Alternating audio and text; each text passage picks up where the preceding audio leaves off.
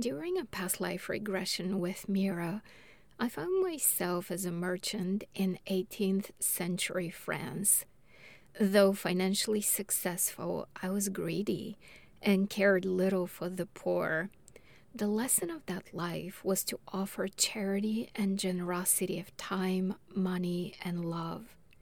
I saw how in that life my callousness towards the suffering of others led to my own emotional pain and loneliness. With compassion for myself and that former lifetime, I was able to release old guilt. I awoke with a renewed commitment to generosity, empathy, and justice. That journey showed me how sharing of myself matters more than holding on to money. Uplifting others is what my soul wants to master in this life.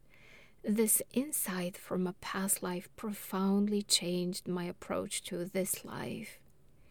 Experience your own past lives and understand the lessons with me, Mira Kelly.